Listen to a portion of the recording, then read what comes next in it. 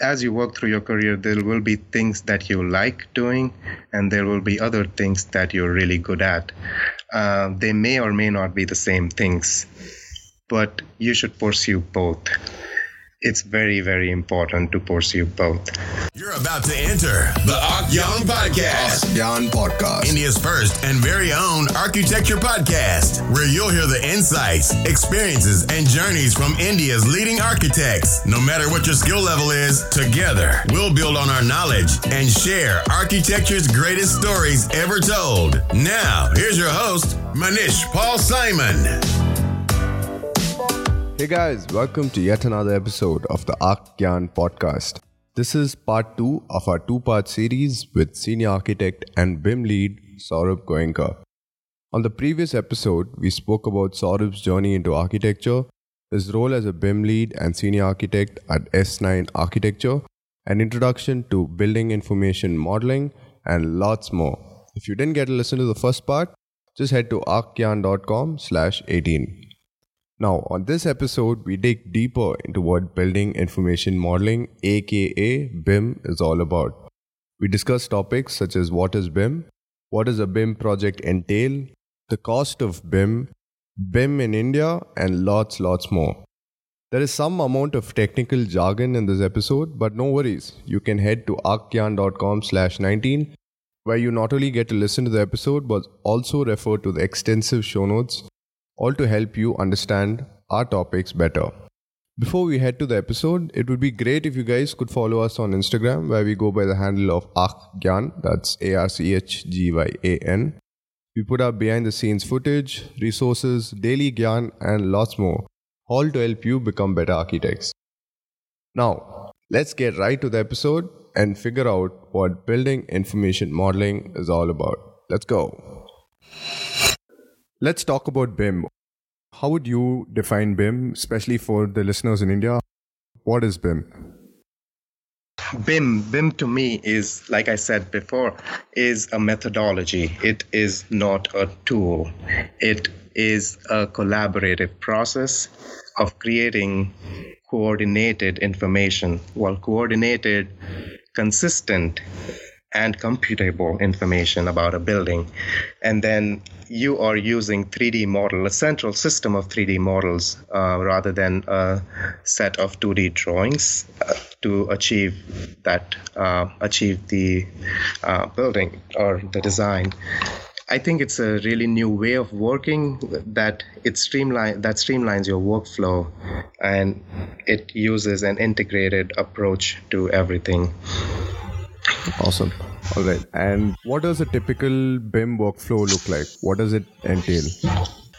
On a project at S9, let's say, on every project, are you saying workflow related to? Yeah, right from your design to documentation to coordination with your consultants and project execution, construction documents, all that. Right. So in most of our projects, when we're starting off, we're all over the place. Basically, we're using a lot of softwares. We're using Revit, Rhino, some CAD, some SketchUp, some Photoshop. Anything that takes to figure out what we want to do. Right. We would typically start using Revit at sometimes in schematic, but definitely in design development, and then bring it through construction documentation, construction administration, and then eventually facilities management. We do a lot of performance analysis, constructability analysis using the model. Once the model is in construction administration, it's passed over to construction managers or general contractors who really take the model to the next level of detail and do quantity takeoffs, sometimes manufacturing, sometimes production, and installation as well. So while you're working in the model. I think the model-based framework helps you ensure accuracy because as you're moving things around in the plan, they are moving in the elevations and the sections as well. When you're adding windows in your exterior wall, your window schedules are getting updated. So instant 3D visualization also helps us. Right.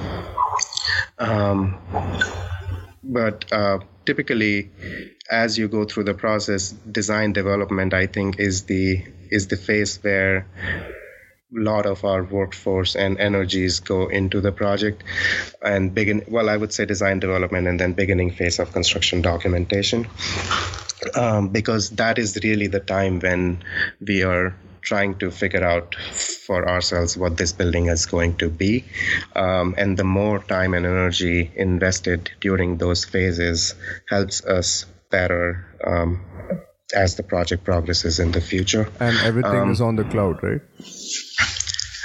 Depends on the project. We try to do everything on the cloud if we can. But there, in today's work environment, there are still projects where some of the consultants are not using BIM, which is obviously very sad. But in those cases, we end up just having our project on our server and we exchange that information weekly or bi-weekly, depending on the stage of the project. But yes, our goal, or rather interest, is to have every project on the cloud. All right. And as per my experience, I have a BIM lead in my office as well. He gets annoyed at the most minuscule details. So is it the same for you as well? Yes. I think it's very important, like they say, God is in the details, right? It is very important to look at the details because small things matter a lot. And as my role as a BIM lead is less about the software and more about the process, where I am always insistent on doing things the right way.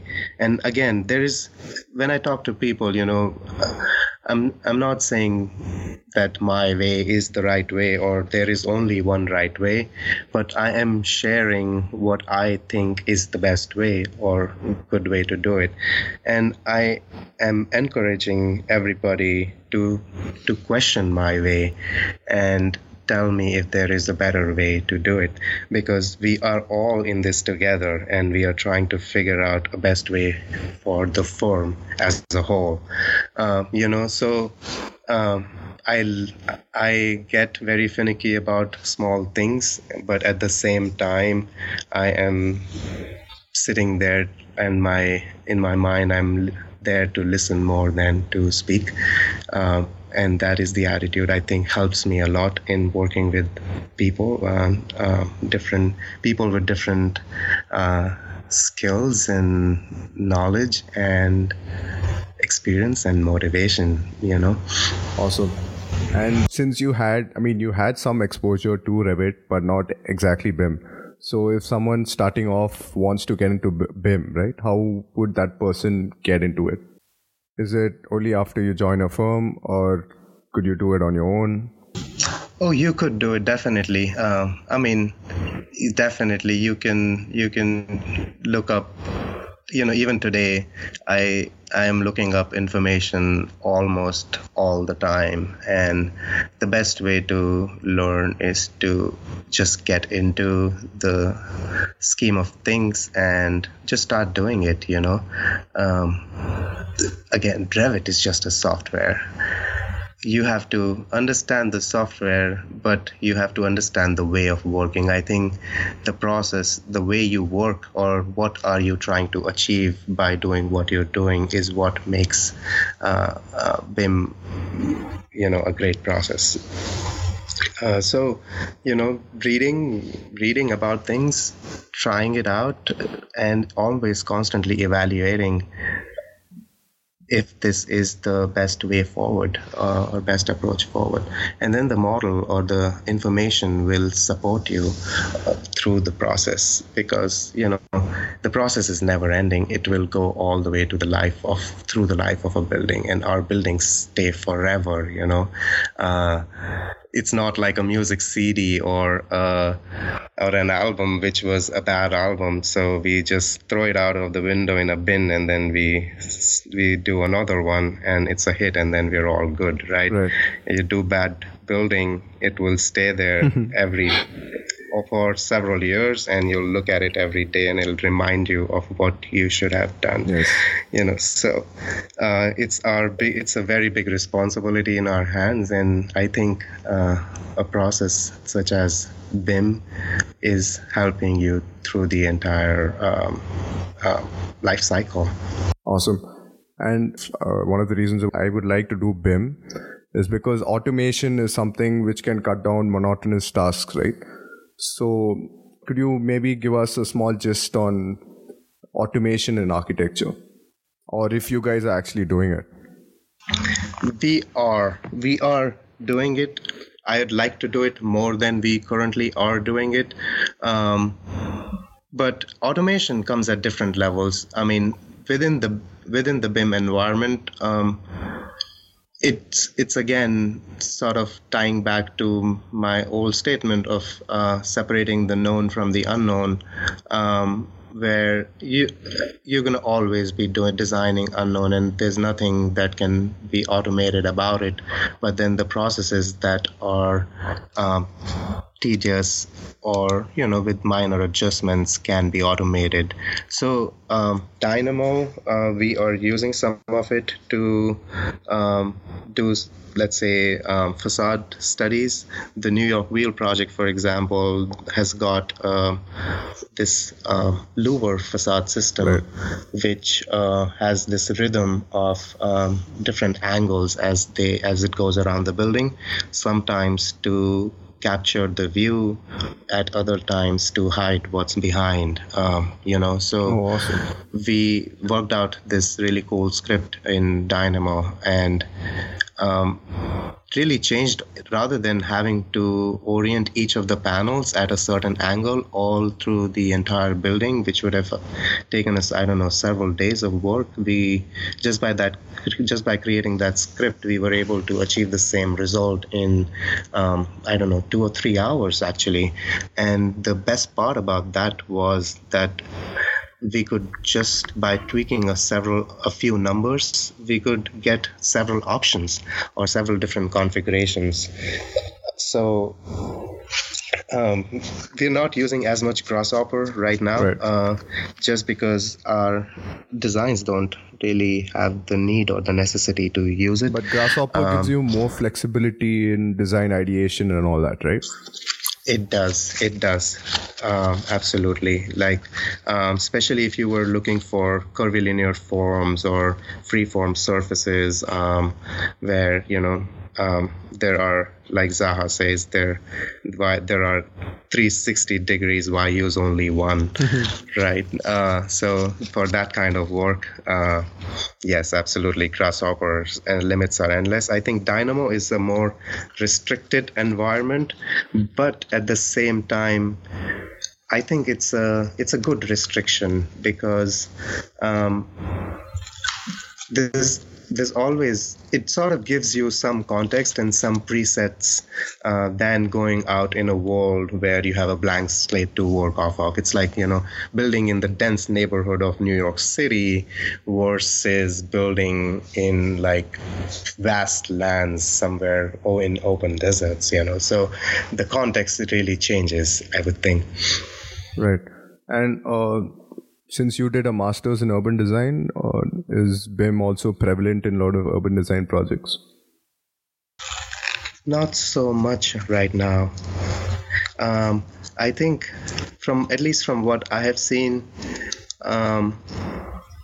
it's just the scale of the project, and the process itself is so long that everything is at very conceptual scale. It's almost like single line diagrams until you get to the real documentation and design and construction, right? So a better part of the project in terms of the timeline is always in very, very schematic or conceptual stage. There's more reports and information, and then in terms of drawings, there's just like plans for the most part. But once you start getting to actual documentation, I would still use BIM if I had the opportunity.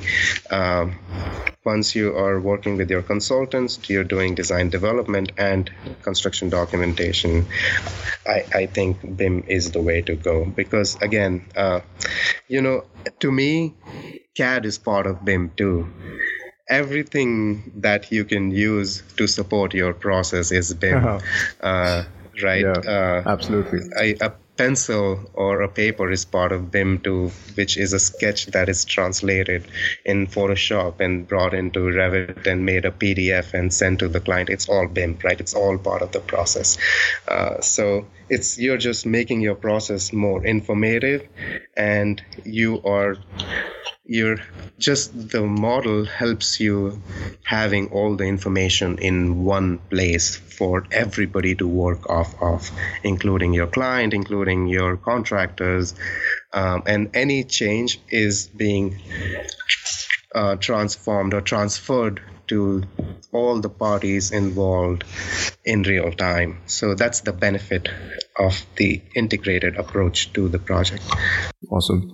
And you guys use Bluebeam as well for design documentation and cross collaboration? We do a lot of Bluebeam. I think the power of Bluebeam is more during design documentation and construction administration as well. Like we're reviewing a lot of submittals, RFIs on Bluebeam. It's just like a tool which is designed to support architects than any other PDF tool, right. And we are using it very, very awesome. We are on almost everything we do is using Bluebeam. Yes. And for our listeners, Bluebeam is just a PDF tool, but it's very sophisticated and it's pretty useful. Yeah, you can scale drawings. It's a vector-based environment as well. So a lot of drawings that come off of our Revit models or our CAD files can be edited or marked up or adjusted in this environment too. It's a very powerful tool and does many more things than typical PDF software would do. All right. And you guys work with a Clarity server, or is it BIM 360 for the cloud-based? We started using Clarity very recently, and I am starting to like it. It's a great portal, I think, especially in my mind, for firm standardization and for really doing a quick comparison across different projects or different works that we are doing. Right. It's a great tool also for non-Revit users, because you can, whatever Revit can log, you can pull it out and sort of use it in Clarity, evaluate it very fast. So I am starting to like it. I think it can do a lot of things that BIM 360 can do too. So we are using both on depending on the need of the project. But yes, Clarity is being tested and used all through our office right now. Awesome. All right, Saurabh. So you've seen the power of BIM and the kind of impact it can give, right? So when do you think BIM will be implemented in a larger scale, especially in India? I mean, it's not even implemented, but still. That's the sad part. It's very unfortunate. And I am working with a few people in India to actually see what we can do more to improve the nature of BIM adoption in India. And what I'm really sad about is that a lot of work, there's not a lack of knowledge or... Yeah, for example, my office, right, we do a lot of overseas projects, but there's hardly any local project, and all overseas projects are with BIM. Exactly. And a lot of work, like even my firm, we are outsourcing a lot of work at times to firms in India who do the work for us. Right. In terms of design documentation. And then there's, in fact, even the projects in India, people are hiring architects outside India or these firms outside India to do projects in India, and these people are hiring Indians to do work for them. So I think it's the awareness, or it's the knowledge that needs to be spread around. It's not that we don't have the knowledge or the information. It's more about awareness of telling people that, we are actually capable of doing things by ourselves. It has to start at the ground root level, right? Like, I think at the educational level in schools, we should be trained or told or taught the benefits right and when we start learning architecture. And the second thing is the laws or the policies, the way they are written, have to talk about sustainability, talk about, our laws are, from what I've seen, our laws are very, very objective. And archaic as well, right? It's not in par with what's happening in the world right now. Exactly. And unfortunately, a lot of construction is also happening without architects in some places. It's not happening you would not see that in cities like Delhi and Mumbai because of the laws. But then a lot of India, there's work that is happening where people think that architect is not really needed.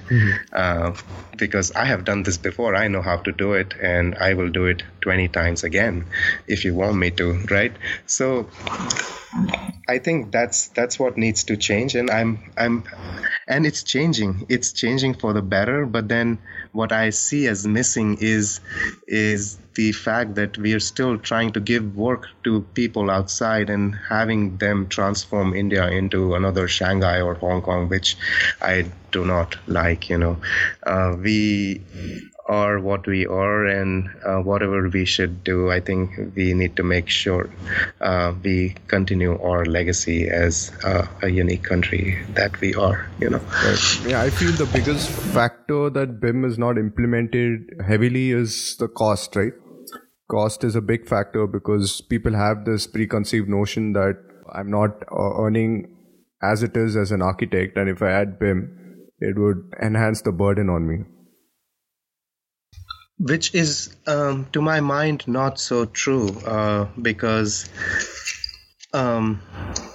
initial cost, you have to look at the life cycle analysis. A lot of times we have this short-sighted approach of looking at what I am spending now. And there are a lot of inbuilt costs or benefits that cannot be monetized, or it cannot be physically evaluated. But, if you look at the whole cycle of the project from, let's say, when you get the project to the time when you deliver, which is usually could be from anywhere starting minimum 2 years to up to 8 to 10 years, depending on the scale of the project. So the cost involved in buying the softwares or setting up a BIM environment, to me, is very, very minimal as compared to the time, energy, focus, mental health, frustration, sleepless nights, or client frustration, bad meetings, miscoordination, RFIs, unhappy people, incorrect construction, redesign. If you start evaluating all of those things, you'll realize that software is nothing as compared to what you're getting into. You're really building a big building. Software cost as compared to the cost of building maybe probably less than 0.25%. But you spoke about sleepless nights, so I'm guessing you have lesser number of sleepless nights because of BIM. I do. I have my sleepless nights are usually not because of work. Right. Let's say, and the BIM is one reason why that is happening. Yes. Awesome. All right, Saruk, that is pretty insightful information that you shared with us. Let's jump to the quickfire round and we'll wrap this up. Okay. So what do you know now today that you didn't know back then?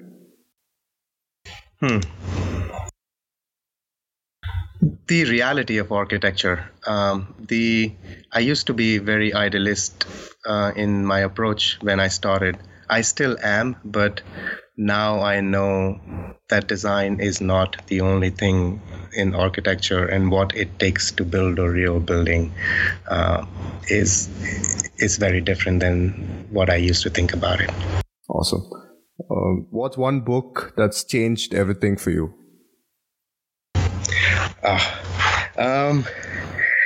I would say Too Big to Fail. It's a book on the financial crisis in 2008, and it gives you the insights of people or interviews with people actually involved during the crisis, and it just changes my perspective of how I look at the world and how there's more to it than what meets your eye. All right. And what else do you do apart from being an architect? You did mention something called BYOB in the beginning of the episode, so you could probably elaborate on that. Well, BYOB, I call them as blank your own brain walks. And I do that from time to time. It's especially during the times of stress. It's just, aimless walking is what I do. And I think it helps me a lot sometimes to de-stress, sometimes to generate new thoughts. And really, it's more like, taking a step back and looking at what you have been doing and then planning for the next steps. So you go to Central Park, is it? I just walk around the city. It could be, I live very close to the park. So yes, a lot of my time goes in the park, but then, the city has to offer so many little moments, depending on where you're walking, that, and the point of aimless walking is that you don't know where you're walking, right? Awesome. And apart from Times Square, which is considered as the center of the universe, which is the most happening place in New York, according to you? Happening, depending on what you want to do, really. I like to walk around High Line a lot, which, if you may know, it's an old train tracks converted into a public space. It's an elevated train track which sort of runs through the buildings, and it really gives you a very different perspective of looking at New York from that one high level, one level up, and you're almost meandering through the buildings while you're walking up on that High Line. So I really enjoy spending time on it. Happening, if you're looking for a Friday night happening, then I like to go to East Village, Lower East Side, which is very close to NYU. And one reason why I like to go there is because it's very not pretentious, Right. Like the people or the kind of environment, kind of places that are there are very, very true and not fake. And that's the kind of personality I am too. So you can just be yourself when you're visiting East Village. Yeah, what I've heard about New Yorkers, most of them are generally down to earth compared to the people in the west of the US and all that, right? Who told you that? Well, I thought it was the complete opposite, like people around from rest of the United States, when they come to New York, they are as surprised or shocked by the non-hospital. Well, we are very hospitable, but we are, in New York is a very fast-paced environment. People will look at you, they may or may not smile at you, but it's okay. In Pittsburgh, it was completely different. I would be standing at a red light. There's a car coming.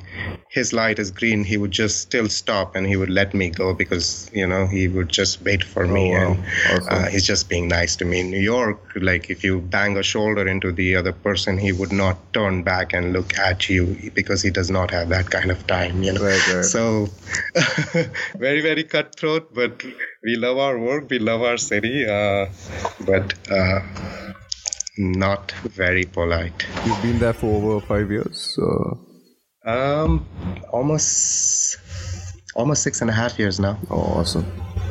All right, Saurabh, coming to a close, what one advice would you give to young architects looking at careers as BIM leads and BIM designers? Or in general as well?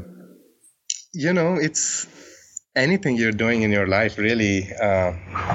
You have to believe in it and you have to dream and,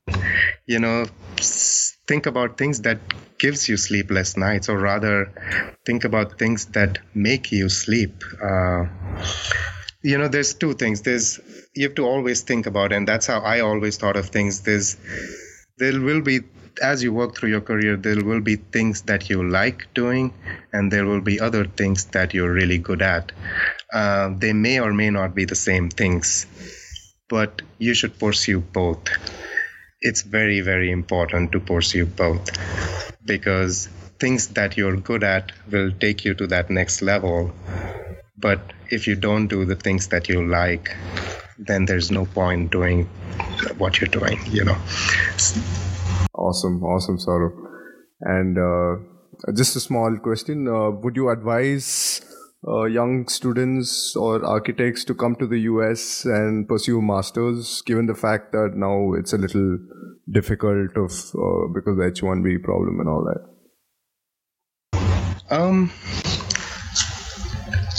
Sure. I mean, I think doing a master's in a different environment, more than anything else, changes your or expands your horizon. It just changes your perspective of how you look at things. I would not like whether it's United States or it's London or it's even in India. I think just the grad school or doing something which is completely different, or rather getting out of your comfort zone and exposing yourself to something that you don't have any idea about, will definitely help you grow as an individual. And that's how I think of not only my studies, but the way I think of my work every day is no question is stupid, and I like to do things that I don't know about, because that's how I'm going to know about more things, Awesome. And any thoughts on maybe what your future plans are?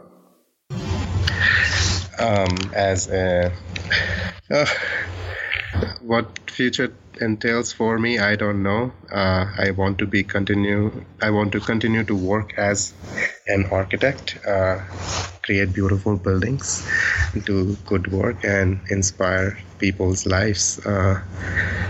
Where, how, when, it's really it's not in my hands, Awesome, Saurabh. That was pretty inspiring for me, and I'm sure all our listeners would love to listen to this episode and your inspiring talk. Thank you, Saurabh, for doing this. Thank you, Manish. I think I have to say you're doing a commendable job by creating this platform.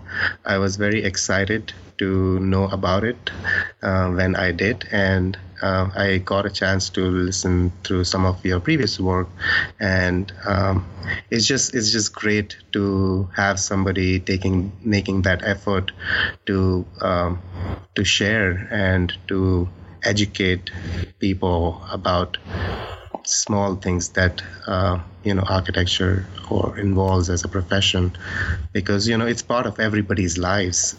Even though you may not be an architect, at every point in your life you're experiencing something related to architecture. Absolutely. So thank you. Yes, sharing is caring, right? And yes, that's the best part of today's world.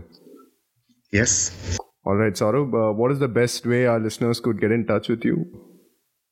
In case they would like to further ask you questions, or maybe... You could reach me at s.goenka at s9, as in number 9, architecture.com. Or you could reach me out. You could look up for me at Saurabh Goenka and check out my LinkedIn profile. All right, Saurabh, thanks a lot for doing this. Guys, you'll get all the show notes and links on archgyan.com/18. We'll put up all the details, and we hope to have you guys in the future for more episodes. And we hope to have you, Saurabh, as well, and talk more about BRIM and the world we live in. Thanks a lot, Saurabh. Thank you, Manish.